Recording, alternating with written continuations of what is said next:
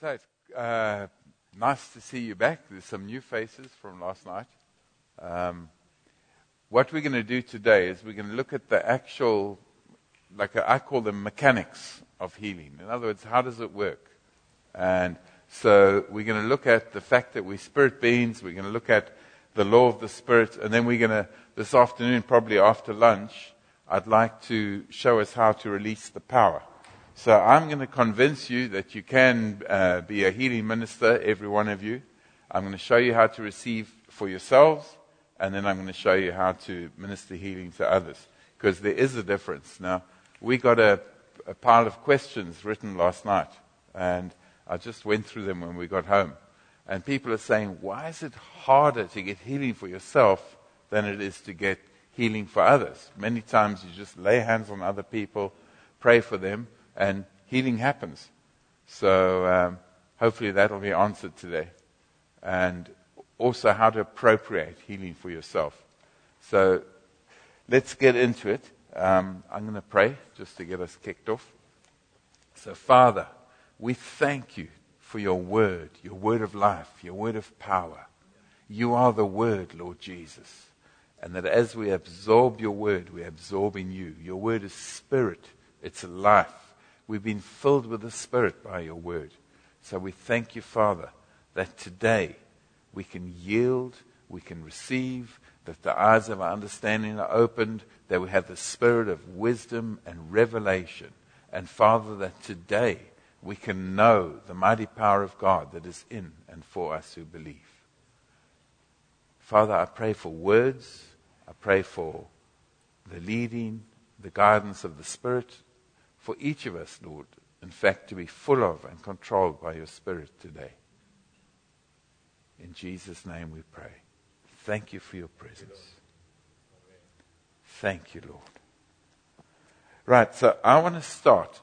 We made a statement yesterday, and that is healing is spiritual. Right, so we're going to look at healing as being spiritual, and we're going to look at ourselves as being spiritual.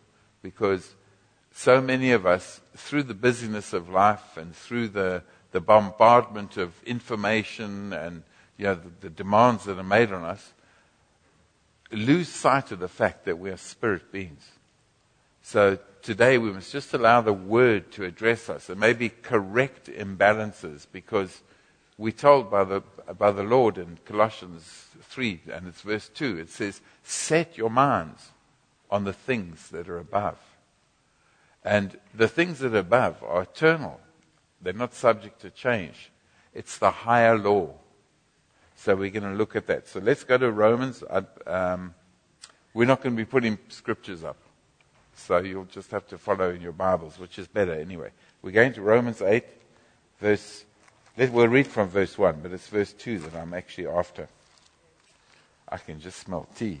It's very tempting. I'll have to stop for sips. So I'll have to get you looking up things, and then I'll stop for sips. So it says here, look at Romans 8 verse 1. It says, there is now no condemnation. And in brackets, this is the Amplified Bible, so it's got expanded translations. So they'll bring out different aspects of the words, because the Greek language is amazing. There's words in the Greek language that there are no equivalents in the English language. So, for instance, we might say God is love, and we'll just say love. And a man loves a woman, and a mother loves her children, and we just use the same word. But for God, that's all different. In Greek, should I say, that's all different words. God is love. It's the word agape, as against a man loves a woman. That can be eros love. Or if you love your friends, that's phileo love. So there's different words in Greek. So that's why I like the Romans. The Amplified. You just get a understanding of different aspects of words that are used. So it says here, there's no condemnation, no adjudging guilty of wrong for those who are in Christ Jesus. Okay, then in italics, meaning it wasn't in the original text, it says, who live and walk after not the flesh, but after the dictates of the Spirit. Now, this is the one. that I want you to read. It says, the law of the Spirit of life, which is in Christ Jesus, the law of our new being, of our born-again state, it says, has freed me from the law of sin and of death. So the law of the Spirit has freed us from the law of sin and death. Now that's very important because we are spirit beings. We live in the world. So we have a body, we have a soul, that's the intellect part of us, our mind. So it's what we think, I think. It's our emotions, I feel, and it's our will. I want, I will. That's the soulish area. That's the area that is not born again. That's the area that's transformed by the power of God. And if you read in Matthew 16:24, for instance, Jesus talks about how you have to lose the lower life to gain the higher life. So he's talking, and you have to lose your life to gain your life. Some translations saying, you say, what is this about? What does that mean? It's talking about the fact that our lower life and the wisdom of the world and the wisdom of our education and the wisdom of our experience and the wisdom of maybe our background, where we were born, etc., where we were raised, where we went to school, all that wisdom, you've got to lose that to gain the higher wisdom, which is the law of the Spirit of life. And that's the wisdom of God, the revelations of God. So it says here, the law of the Spirit of life, that's the law of our new being, has freed us from the law of sin and death. So the wisdom of God is spirit. And the law of that we want, the law of life, is spirit. And it's in spirit that we have our freedom, we have our blessings, we have our ability to move beyond what is contained just in the natural. So it says the law of sin and death, we're freed from that. Now, if you think of it this way, for maybe thousands of years, man was bound by the law of gravity. So that meant that you had to ride a horse, or you had to take a boat, or to get around, or a wagon and an ox cart, or whatever. You were bound to gravity, and man could step out a building saying, I can fly, I can fly. But gravity would just pull them down, and many people did die trying to fly. They couldn't. They could see the birds could fly, but they couldn't fly. And that was just for thousands of years. But then, in the 1900s, the brothers Wright, Orville Wright, and his brother were playing around with airplanes and powered flights and wings, and they started discovering some different laws called aerodynamics. And aerodynamics enabled things that were heavier than the air, once they learned the law, to get up in the air. And so it's a higher law. Now there's different laws.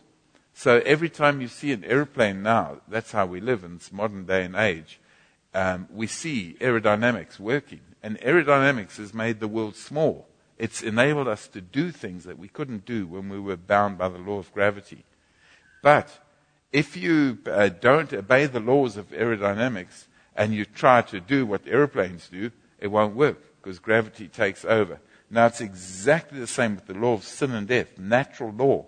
It's been superseded by a higher law, a law that's eternal, a law that is that is long-lasting and settled, and it works every time. It affects what is seen. See, what is seen, in fact, let's look at 2 Corinthians 4, verse 18, just to demonstrate what the Scripture says about what I'm saying. 2 Corinthians 4, verse 18. Okay, so verse 18 says, we consider and look not to the things that are seen, but to the things that are unseen. For the things that are seen are visible, they're temporary, brief, and fleeting. But the things that are invisible are deathless and everlasting. And I've just made a note in my Bible here. I've said, they are real. What we don't see is real.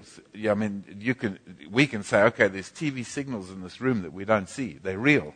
Because if you get a TV signal, a TV set, and get the right aerial, and you tune it in and get it set up properly, you'll pick up a channel and you'll be able to get the benefit of the signals that are in the air, or change channels, etc. Or radio signals, they're real.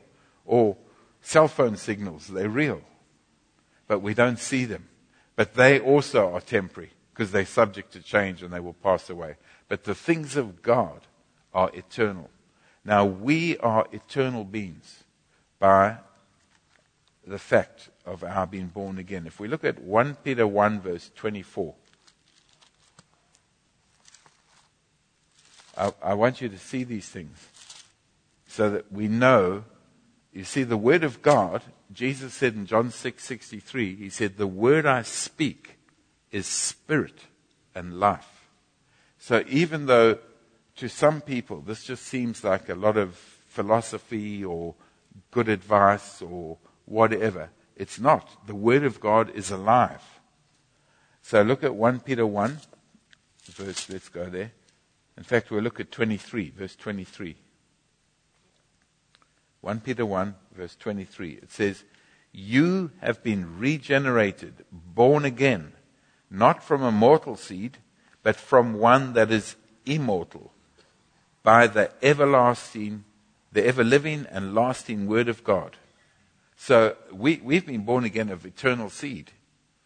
You see, in nature, God has revealed his attributes, and no one's here in the natural who hasn't been fertilized or conceived, fertilized and born.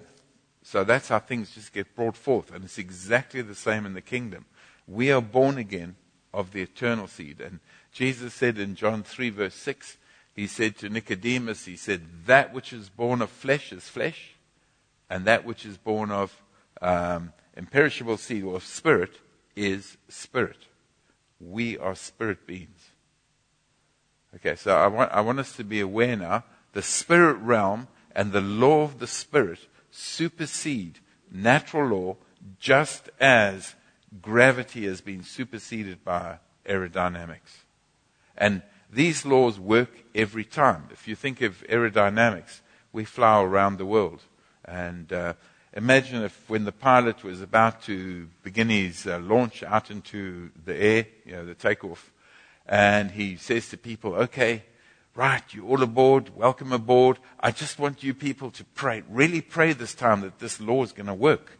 Just pray this airplane's going to lift off. Just pray it works, you see. I don't think many of us would be flying for too long. But we don't do that. We sit back and we just allow the law of aerodynamics to work. So we know that if it's obeyed, so there's the mechanical conditions are obeyed and the design conditions of lift and thrust and that are all obeyed, we're going to lift off. And we're going to be able to do things that in hours that would have taken other people years to do. Now it's the same in the realm of the Spirit. It works every time if you obey the law of the Spirit. And we're going to speak about how we do that, because it's important to do that for us to appropriate healing, you see. So that's what we want to do. So we are spirit beings, and we have got to operate in the Spirit. And it's in the Spirit that healing is imparted, spirit, to our spirits. How do we receive the Word of God? Yes, there's that aspect of when we hear the Word of God, it fills our ears, it fills our thoughts, and then it drops into our heart. And that's when the Word of God is dangerous. That's when it starts coming out of our mouth. And that's the Rhema Word of God. And that is the Word that's living and active. Look what it says in Hebrews 4, verse 12, about the Word of God.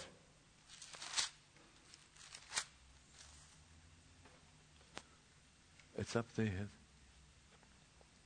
Okay, it says here, verse 12 says, the word that God speaks is alive and full of power, making it active, operative, energizing, and effective.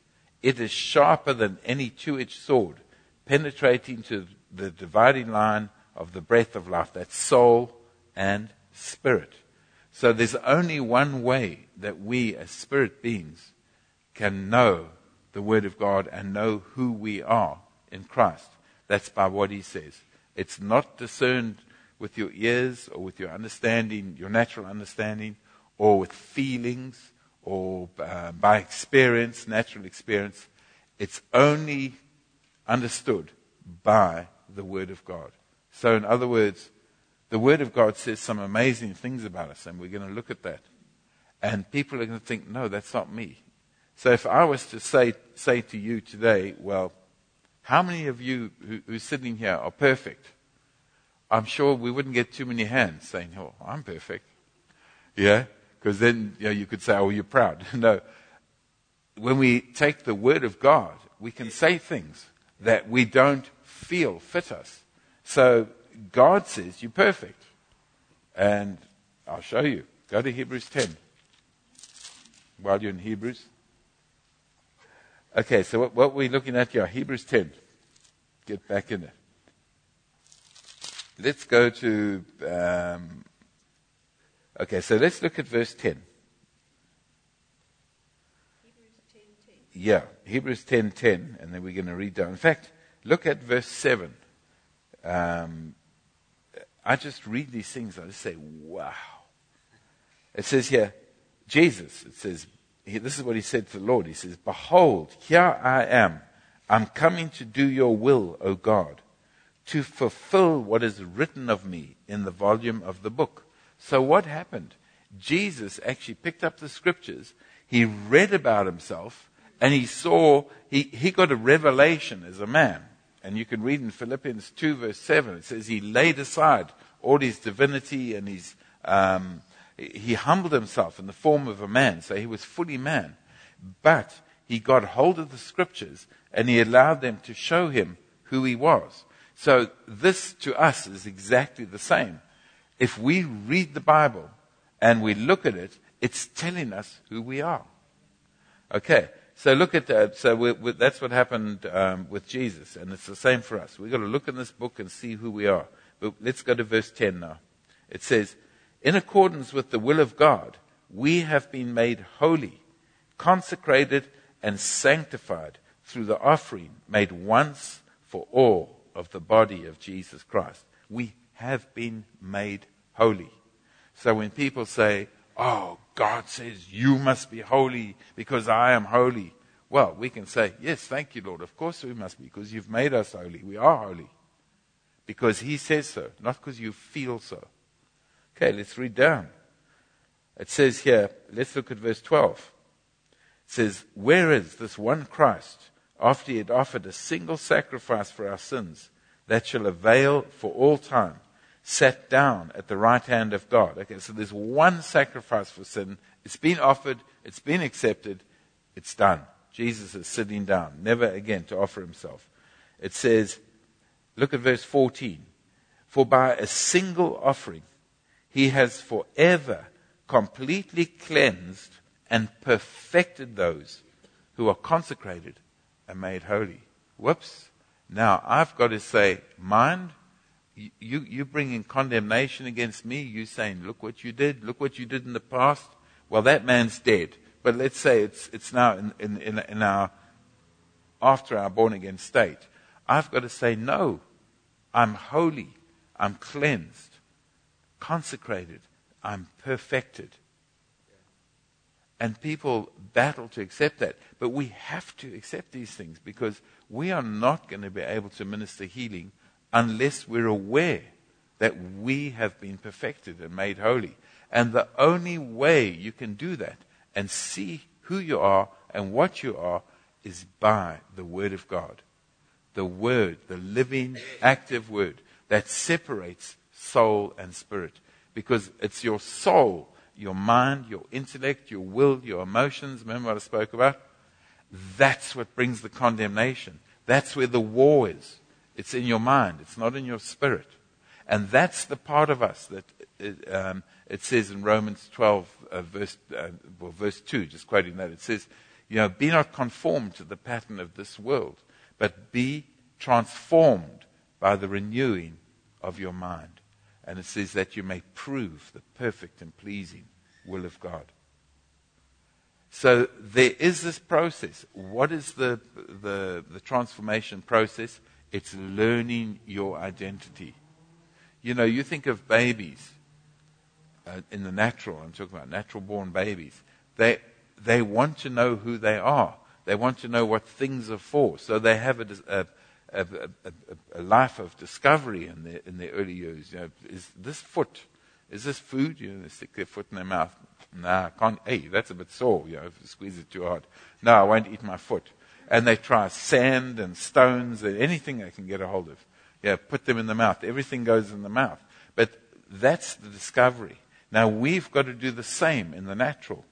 It says in 1 Peter 2 and verse 2, it says, like newborn babes, it says, crave the milk of God's word. Crave it. Feed on it. Why is it? It still baffles my brain how babies, we've got one in our home church in England, and you watch this baby, and they put milk in, but somehow milk turns into muscle and bone and baby, and it's getting bigger and more intelligent and more alert. How does milk do that? Well, you know, you think mystery. Well, that's exactly what happens with the milk of God's word. It conforms us to Christ. It molds us into his image. And as we learn in our identity, we've been changed. So that's what we are, spirit beings. We've been made holy. There's just another one I'll show you. Ephesians 4, verse 23 would be a good place to look. Just to see what has happened to us. If only the church knew their inheritance in Christ. That who we are. We are glorious beings. You know that in 1 John 4, verse 17, basically the end of that verse says, as he is, the glorified Christ, so are we in this world. So when you look in the mirror, speak the word of God to yourself. Say, you are God's workmanship. You have been recreated in Christ for good works. You are holy. You are called. You are blessed. You know, in Ephesians 1 verse 3, it says, every blessing that there is, God has given us in Christ. Every blessing. That's why you can read any blessing anywhere in this Bible. It's yours. And you can say, I am blessed. And whatever you're needing at the time, you speak to yourself. So I used to look in the mirror when I was battling with my health, and I would say, do you know that the power of God quickens you? Romans 8:11 says, if the spirit of him who raised Christ from the dead dwells in you, he quickens you and restores to life your mortal, short-lived body. And we to appropriate that. How do we do it? We say in the mirror, hey, that's you. You are quickened. The Spirit of God lives in you. Do I feel it in the natural? No. Do I discern that I'm holy and pure and perfect and kind? I can't speak what I see and feel. That's why it says, look not to what is seen, but to what is unseen. Because God wants us to operate in the law of the Spirit of life. And as we do that, all these benefits will then come to us, spirit to spirit, and then start manifesting in the natural. So where was I going? Oh, yeah, Ephesians 4:23.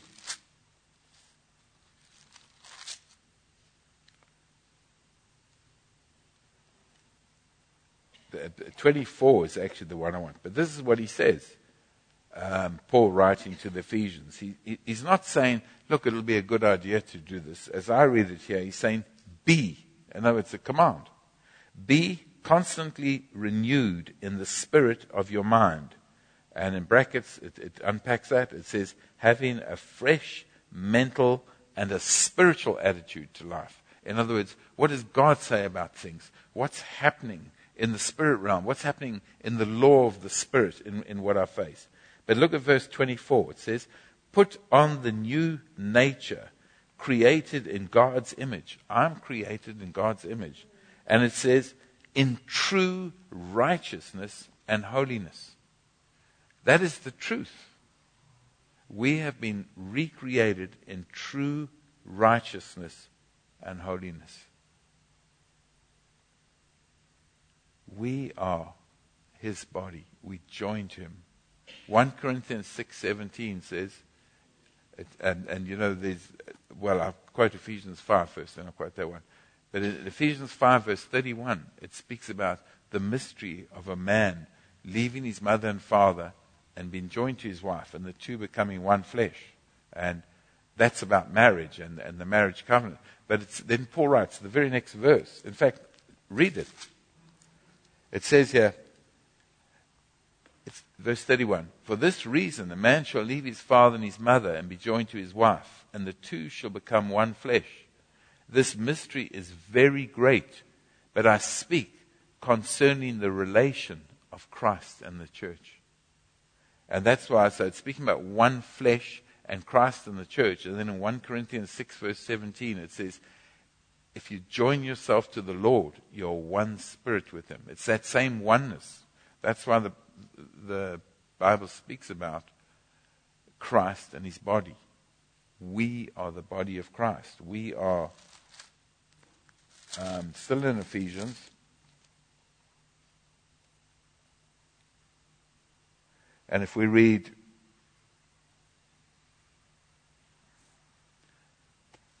I don't know. There's just so much here.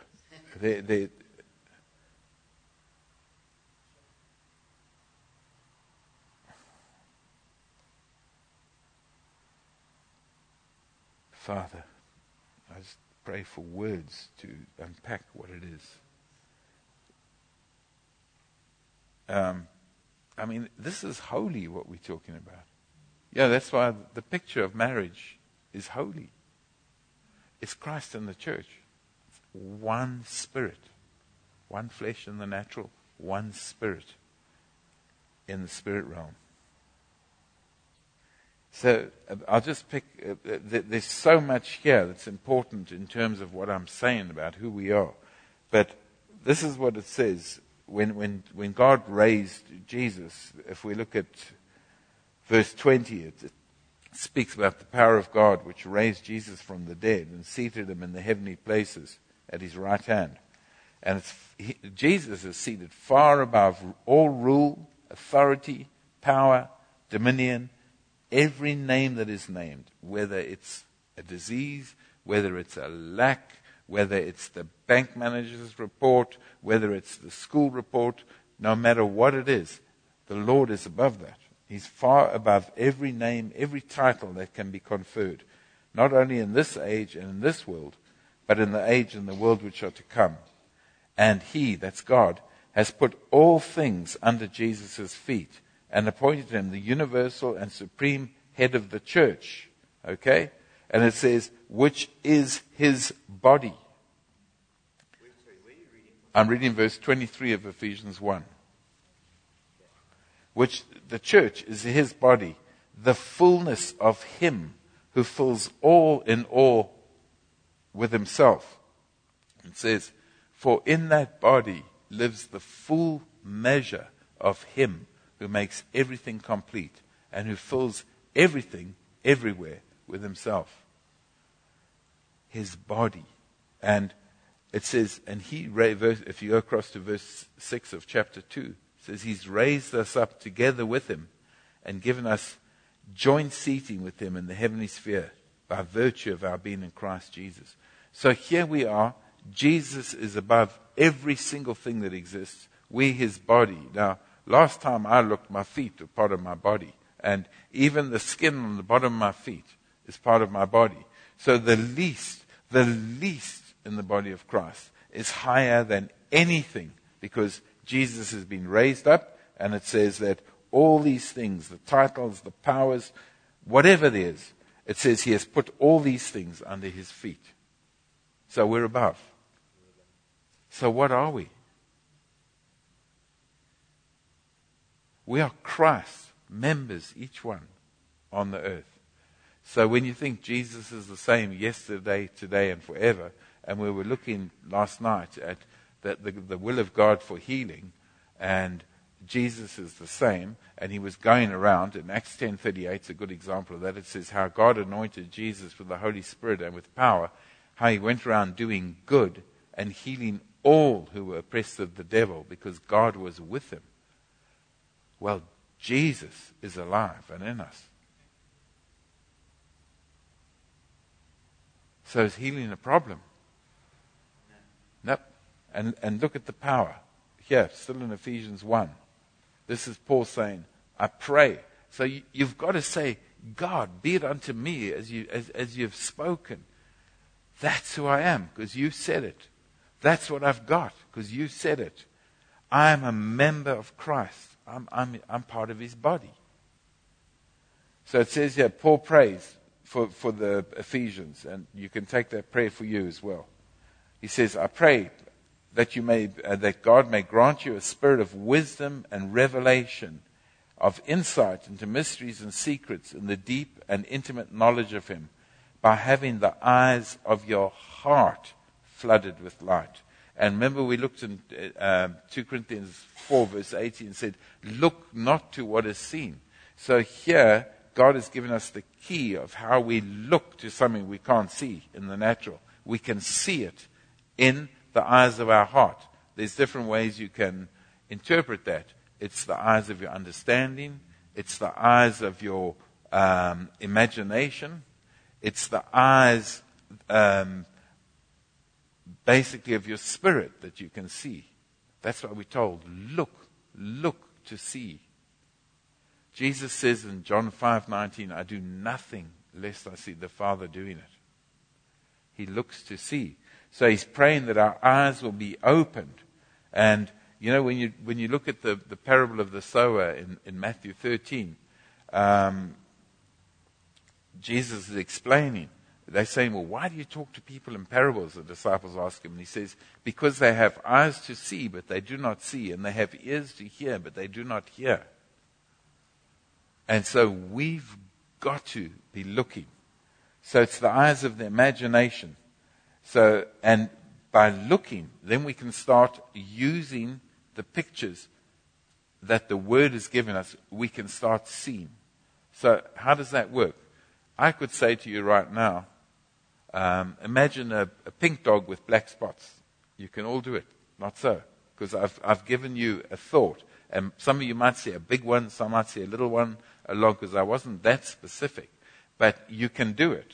Now, what happens with Scripture is when God says you're holy, you're righteous, you're pure, you're true, as He is, so are you in this world. And then you start looking at how He is. You can go to Revelation 4, verse 5, which describes the throne room. You can read the first couple of chapters in Revelation, which describe how Jesus appears, with the face, his face is shining like the sun and all this. Now use your imagination and say, Lord, help me to see you. And you imagine what the words are saying. Because then you're using the scriptures. And this is exactly how it works in healing. Because you look, it says, by his stripes you were healed. And you look to see, what does healing look like? Anyway, let me read on here. So he's praying that we will have the eyes of our imagination flooded with light, so we can know and understand the hope to which he has called you. And it says, so you can know and understand the immeasurable, unlimited, surpassing greatness of his power to and for us who believe. So that power is both in us and it's for us to release out. And that's why Jesus said in John 7, verse 37, 38, he said, whosoever believes in me, from his innermost being shall flow continuously springs and rivers of living water. And then it says he spoke here of the Holy Spirit, who they were afterward to receive. This power is ours now. It's in us. And it says this power was demonstrated when he raised Christ from the dead and seated him at his right hand in the heavenly realm. You have resurrection power in you. So you don't have to worry when you're laying hands on the sick about power. It's in you. We've just got to learn how to access it and how to release it. And that's what we're going to do after lunch today. We're going to talk more about the power. But I'm just saying, see yourself as the Bible describes you. If you go to 2 Corinthians 3, verse 18. Okay, you there? It says here, all of us, as with unveiled face, because we continue to behold in the Word of God, as in a mirror, the glory of the Lord, are constantly being transfigured into His very own image in ever increasing splendor. Now that word transfigured is used 3 times in the Bible. One is Romans 12, verse 2, where it says, be not conformed to the pattern of this world, but be transformed. It's the same word, transfigured. And the Greek is metamorphoso, which means it's a total change, like a butterfly coming out of a cocoon when it went in a worm. It's just totally different. And that's the process that's happening to us in our souls. Okay, so as we look in the Word, so you go and the mirror of God's Word is different to the mirror in the bathroom. Because in the mirror in the bathroom, you go and you have a look and you say, oh yeah, I need to brush my hair, or I need to shave, or I need to put my lipstick on if you're a woman, or oh dear, look, that's smudged, my eyebrows are smudged or something, and you fix them up. Now, what happens when you look in the mirror of God's Word? You look in the mirror and you see this perfect being looking back at you. And you say, wow, what is that? Who is that? And basically God's saying, that's you, son. That's you, daughter. That's who you are. And as you look at it, you actually become it. Rather than in the natural mirror, you've got to do some work to try and improve what you see so that you can get out and be respectable in the world. Yeah? Whereas when you look in God's mirror, it says you are constantly being transfigured into His own image in ever increasing splendor, from one degree of glory to another. For this comes from the Lord, who is the Spirit. And the Word of God is Spirit. So that's how you receive and how you conformed and how you start growing in Christ. We come as little children, then we become young men, then we become, like sort of strong young men, and then we become fathers. And that's for everyone. Ladies too. You can be fathers in God. Because it's speaking about not the sex of a father. It's speaking about what a father represents. That's what we're to be, you see. We're to grow up into Christ. So that's how we appropriate. But this works exactly the same for healing. Now, when we talk about healing, there's different ways God heals. God heals by the Word. You can read in Psalm 107, verse 20, where it speaks about how there was people that were deranged in their thinking. It says they started dying and grew close to death. And it says, but God sent His Word and He healed them. So as they meditated on the Word, that Word works in you. Just so as it transforms you, it works in you to manifest and bring what it carries. Because the Word that God speaks is living and active. Sharper than a two-edged sword. It's powerful. It's medicine. Look at Proverbs 4. We'll look from verse 20.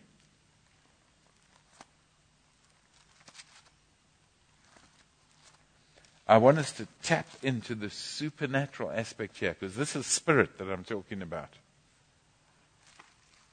Grab it. Proverbs 4, verse 20. This is, as Heather showed you, healing's right through the Bible. It's Old Testament or Old Covenant. It's New Covenant. But this is what is written here. So verse 20, where is it? Okay, here. It says, my son, attend to my words. And the King James, I like the way it says, incline your ear unto my sayings. It's like, if you're in a noisy room or you're doing something, you're busy, you can still incline your ear. It's like you lean forward if you're in a noisy restaurant to hear what the other person is saying. That's what it's saying. Incline your ear unto my sayings. Let them, then, verse 21, let them not depart from your sight. Keep them in the center of your heart. And that's what Paul writes in Colossians 3, verse 2. He says, fix your minds on the things that are above. Why? Because they're life. Why? Because they're building you up. Why? Because they're transfiguring you. They're changing you into the image of God. And if you're sick, they're changing you into the abundant life that God has for you. Jesus said, I've come that you have life and have it in abundance. So it says, let them not depart from your sight. Keep them in the center of your heart. How does the word of God get into your heart? It's in your eyes. It's in your thoughts. It fills your thoughts and it drops down in your heart. And it's at that point it'll start coming out your mouth. So it says, keep them in the center of your heart, for they are life to all who find them, healing and health to all their flesh. The word of God is healing, just by the fact that it's the word of God. And as you take it in, and it might not make sense to you, but you just keep thinking, what does that mean? What does that mean? You ask the Lord for the spirit of wisdom and revelation, which is exactly what Paul prayed in Ephesians 1, starting in verse 17. What does that mean? What does it mean? And understanding comes because the Spirit is with us. So the word is health and healing to all their flesh. So I'm speaking now about the sons of God. We got a question that said, why is it so hard to get healing for ourselves, but when we pray for others, they get healed? Because God wants us to start growing up. You know what happens when you've got little children? You tie their shoelaces, you choose even earlier, you've got to change them and do their nappies and all the rest and wash them and bathe them and feed them. But as they go through the process, and then you've got to tie their shoes and you've got to show them what clothes to wear and what to eat and what not to eat. And as they get a little bit bigger, you say to them, okay, go and get those clothes or go and get these clothes. They start doing things for themselves and they start growing more and more and more and more. And eventually they're assuming more and more responsibility. So you don't want a 16-year-old son or daughter saying, oh, please dress me or feed me or, take me to the toilet. You think, no, that's not right. Now it's the same in God. He's expecting us to grow up and to take the word, because he tells us, eagerly desire the milk, and by the milk you will grow. And then we've got to get to a place where we can eat solid food. And that's the meat it speaks about in Hebrews 5. And the children, you want them on solids. And then you want them to eat their vegetables and eat whatever meat they're going to eat. And then they're going to grow up. Then you want them to be able to know and understand what is good food and what is bad food, what is junk. And you want them to know things. Now, God wants us to know for ourselves how to appropriate what he's given us. See, what has happened is he's given us an inheritance. Let's go to Ephesians 1. He wants us to grow up. He wants us to say, hey, what is this inheritance? What is it that we got? What is it that we can do? So, we do a course, and it's who I am, what I have, what I can do. And we just go through the scriptures and show people who they are, what they have, and what they can do. You see, if we read Ephesians 1, verse 3 is exciting, because that's where it says, God has blessed us with every blessing in Christ. Every spiritual blessing in the heavenly realm. So everything is ours. We've got to learn how to access it. It's like if you've got a child and you leave them an inheritance, it's in the bank and the lawyers maybe or some trustees are looking after this inheritance, and it's safe. They can't access it because they're not of age. They don't know how. And this is what it says of us. It says, verse 4 of Ephesians 1. It says, in his love, he picked us out for himself before the foundation of the world, that we should be holy, consecrated, set apart, and blameless before him. He foreordained, verse 5, and predestined for us to be adopted as his own children through Jesus Christ. Okay, and if you look at verse 11, all that you can read through that. It's just amazing. There's no mistakes. We've chosen. In him we were made God's portion, and we obtained an inheritance. For we have been foreordained, chosen, and appointed in accordance with his purpose, who works out everything in agreement with the counsel and design of his own will. So we have an inheritance. But how do we ever access it if we never learn it? How to do it? And part of our inheritance for ourselves is healing. It's sozo, salvation. It's the fullness of healing. So for believers, they've got to learn to lay a hold of that for which God laid a hold of them. We have to get our hands on the stuff. So we've got to learn that process. So the first step is to learn who you are and read this Bible. This is not a set of rules. Don't do this, do that. Stay away from this, and I don't like that. And no, this is your identity document, and it's your inheritance. It's God in His love. He's saying, son, He said, you're a king and you're a priest. You're a new creation. You know what kings do? This is what kings do. This is how kings think. This is how kings draw down what is theirs. This is who you are, and this is what you can do and what you got. And when you read the Bible like that, and it's not a set of rules, so it says there, in your anger do not sin. Oh, right. That means kings have got to be careful when they get angry because they can sin. And what is sin? That's missing the mark, because the Bible says God is love, and as He is, so am I. So I'm love. So if I start moving against the law of love, if you want to call it that, or the principles of love, that's God's love. You could read all about His love in 1 Corinthians 13. But when I start acting contrary to that, I'm missing the mark. I'm not being who He's called me to be. So I just look at it and I say, oh, right, I'm love. So the way I appropriate that and put it on is I will say, I am patient. I am kind. I am long-suffering. I do not repay wrong with wrong. I always think the best, because I am the same as my Father, and my Father's love. I am love. I'm born of His seed. I'm love. You see, as you speak that, it sounds like you're just giving yourself a whole lot of self-talk. But what you're talking is the Word of God. You're agreeing with the Word of God, and it's working on you. And guess what? Love just starts to ooze out of you. The Spirit of God, the Spirit is the Word. He just sheds that love. He gives you love. It's effortless. So our inheritance is the same thing. We appropriate like that. That's how, as a believer, I will appropriate healing. So what am I going to do? I'm going to look and see what the Bible says about healing.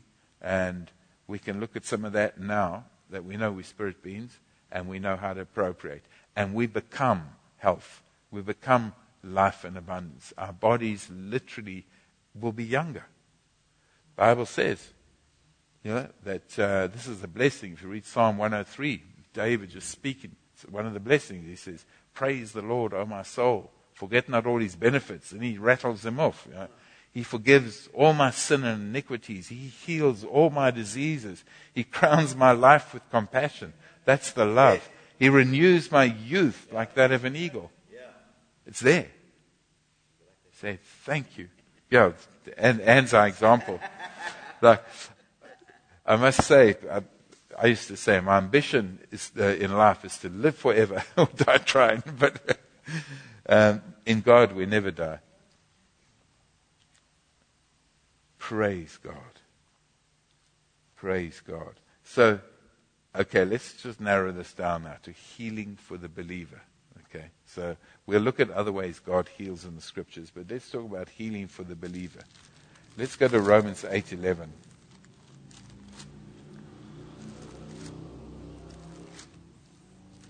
Healing for the believer. The first one for me was what we've looked at already was Proverbs 4, verse 20 and 22, where it says, attend to my words, incline your ears unto my sayings. Let them not depart from your sight. Keep them in the midst of your heart, for they are life to those who find them, and healing to all their flesh. God is healer. So as you're absorbing God, and God is the Word, Jesus is the Word. You can read in the beginning of John 1 where it says the Word became flesh. And the Word is Spirit. That's what Jesus said in John 6:63. So literally it comes in and it affects us. But look at Romans 8:11 now.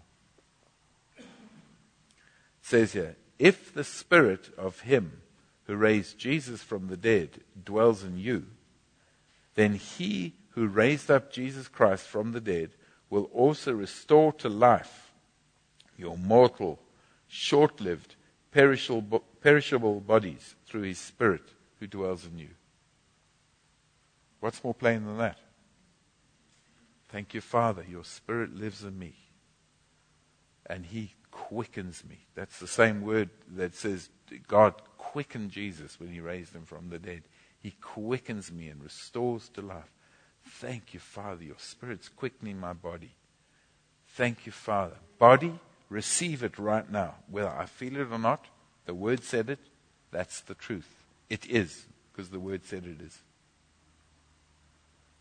You see, when it comes to these things, something that you have to settle is, what do you believe? Because many people, if you say, oh, well, the Bible says the Spirit of him who raised Christ from the dead dwells in you. I take it as fact, because it doesn't say if you believe, or if you're good, or if something like, you do this or that and please God, then you will be quickened. It doesn't.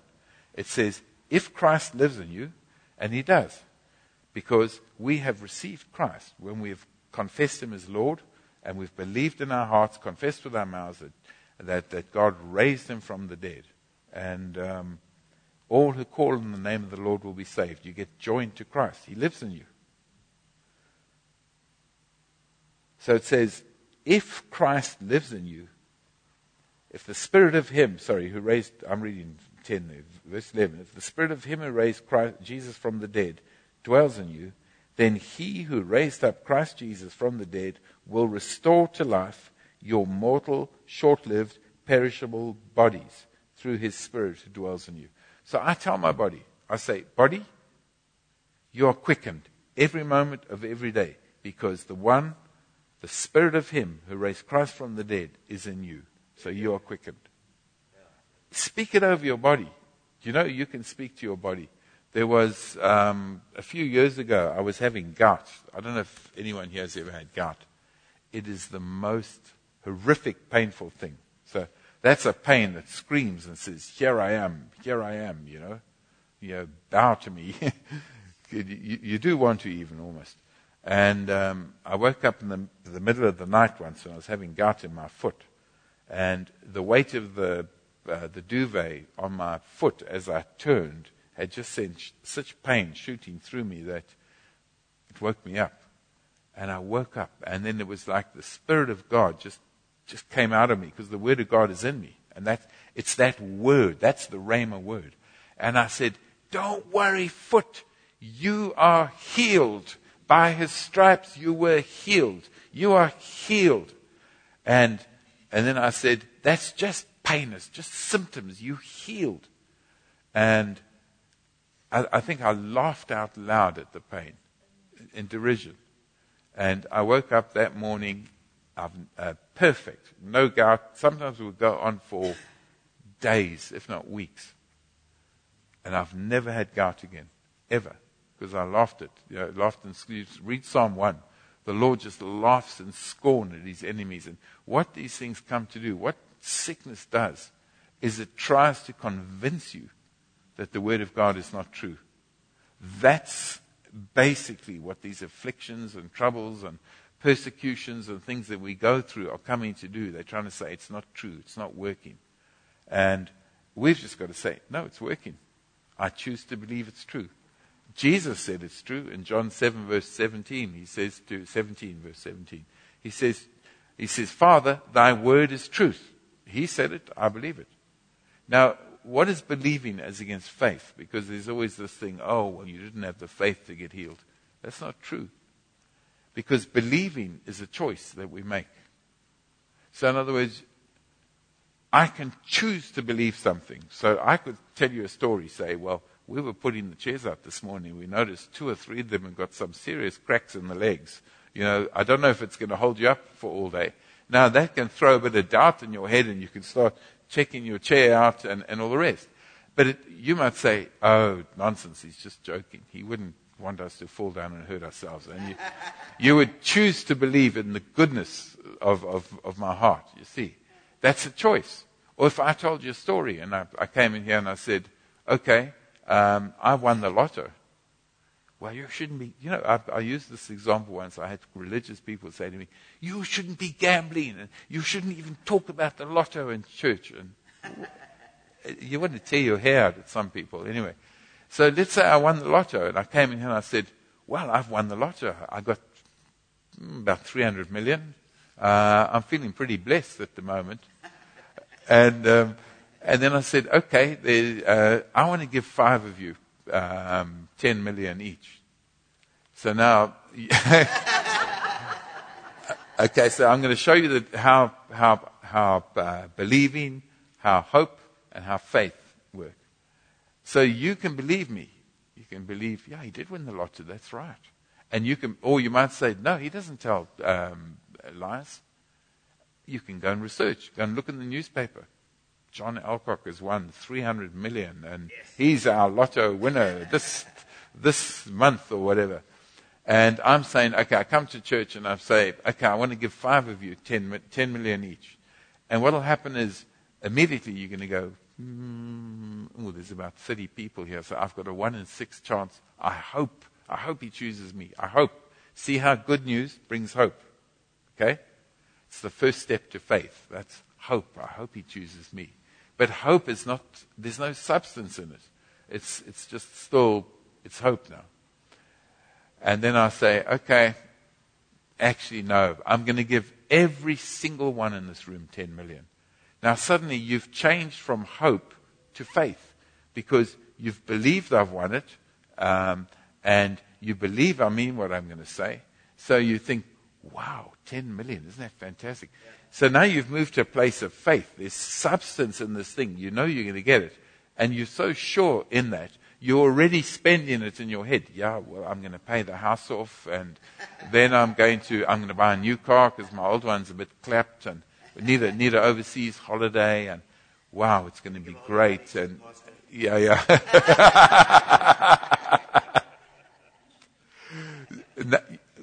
You've taken ownership of that money already. It's yours. Okay. That's how faith is.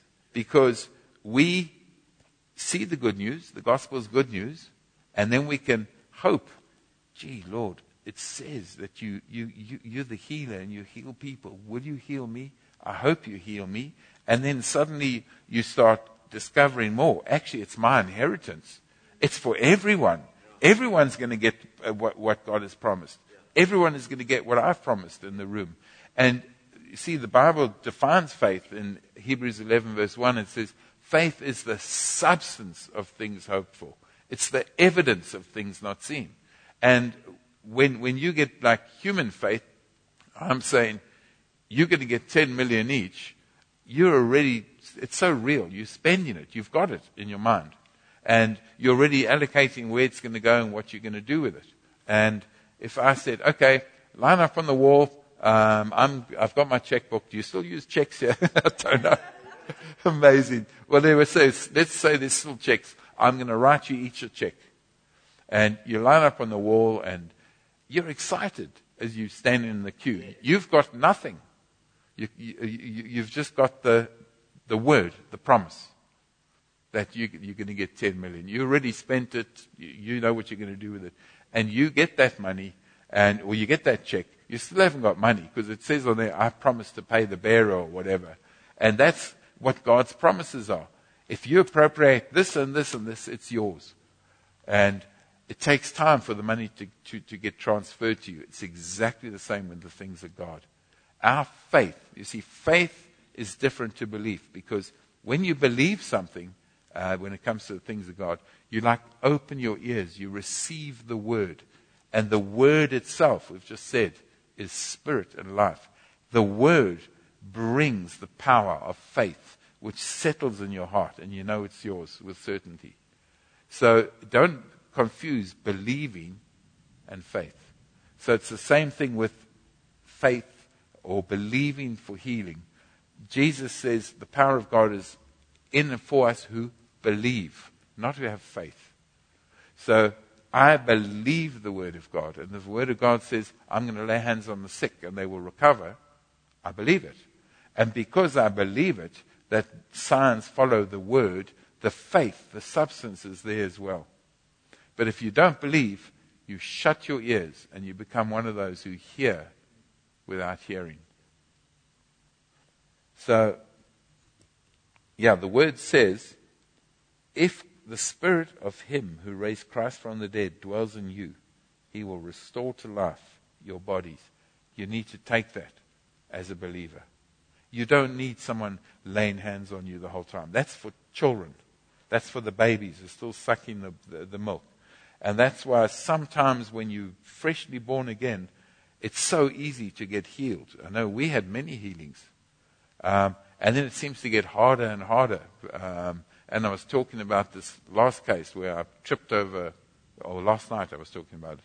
I tripped over my son-in-law's parquet flooring because it was loose. And I don't know, something popped up as the one popped the other one up because they were all lying there loose. And I tripped and I smashed my knee on the hard bit of the parquet where it wasn't loose. And it just swelled up. And that was 2 days before I was going to do a healing talk. Now, I had to appropriate that healing, that recovery, so that I could go and minister. And that wasn't easy because the pain was trying to convince me that I wasn't healed. So then, your knee is so sore, you can't walk. How can you do these are the thoughts that are coming to me. How can you do a healing meeting? You're meant to be ministering to others. And I just said, no, this knee is healed. I said, Father, I thank you. I receive healing right now. And I thank you, it's mine. I draw down from that bank account. Just like you take your 10 million and you draw down what you need when you need it. We draw down from the bank account of God. Remember, it's an inheritance. And it's like we have this bank account in heaven. And we go and we say, Father, I thank you for your provision for me. I need that healing. And you take it. You can ask him anything according to his will. Look here in 1 John 5, verse 14. This is how you draw down healing. I'm rambling, but I'm trying to get things across. Is it making sense to some of you?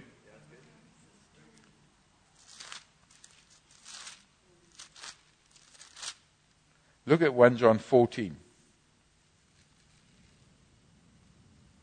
It says, this is the confidence, the privilege of boldness, it says in the Amplified, which we have in him. We are sure if we ask anything according to his will, in agreement with his plan, he listens to and hears us.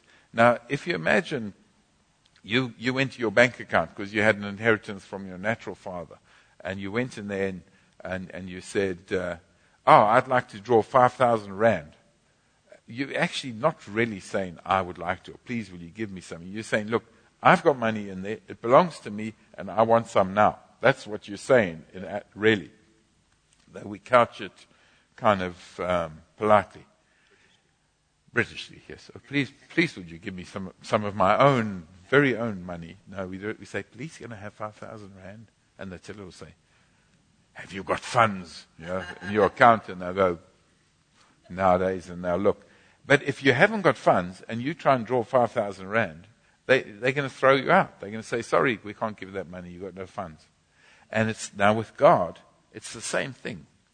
If you ask for things that he hasn't given you, he's going to say, no, sorry, I haven't given you that. But the fantastic thing is, everything's ours. But find a basis in the Word. Okay, so this is what it says. It says, this is the confidence, the boldness we have in him.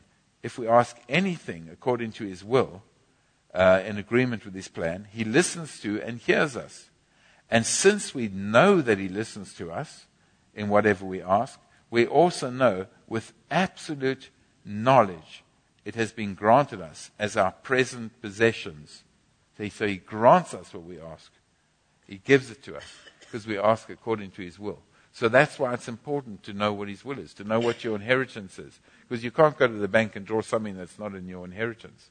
If your natural father has put an allocation there for your university fees or whatever, and it's time to pay your fees, you go to maybe the attorney and say, look, it's time to pay my fees. I'd like to draw that down. It's mine, and pay the fees. And it'll happen. Now, it's the same thing with God. We ask according to his will. That's why it's important to know what is his will for healing.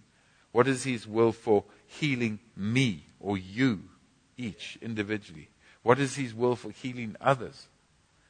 What is his will, for healing non-believers? And it's all laid out in the Word as you study it. In Mark 16, for instance, as regards unbelievers, because that's a question that came up, it says, these signs will follow those who believe. In my name, it says, they will cast out devils, they will lay hands on the sick people, and they will recover. It doesn't say they will lay hands on the sick, and if they believe, and if they've confessed their sin and forgiven their mother-in-law and their brother, and if they've dealt with resentment, then I will heal them. It doesn't say that. It's the goodness and kindness of God that leads us to repentance. And that's how people get saved. Jesus would heal all the crowds. So don't worry about, is it the will of God to heal? So you can ask for healing for others, whether they're believers or not. But the best way for a believer to get healed is to take full responsibility for their lives in God and to draw down healing on the basis that the Spirit of God is in us and he quickens and he restores. And by his stripes, look at 1 Peter 2 verse 20, 24 is it? 1 Peter 2, 24. It says, this is a promise to us. It says, he personally bore our sins in his body on the tree, as if on an altar, and offered himself on it, that we might die to sin and live to righteousness. By his wounds, or some translations say, by his stripes, you have been healed. So healing's done. It's like someone paid your house off, but you insist on still paying your mortgage every month, or your bond, as you call it here. You just don't do it. Jesus has paid the price. We can say, Father, thank you. From my inheritance, I've hurt my knee, or this has happened to me. I thank you. I just receive that healing. I draw it down right now. Now, the process of receiving. Shall we stop for tea and then we just talk about the process of taking it?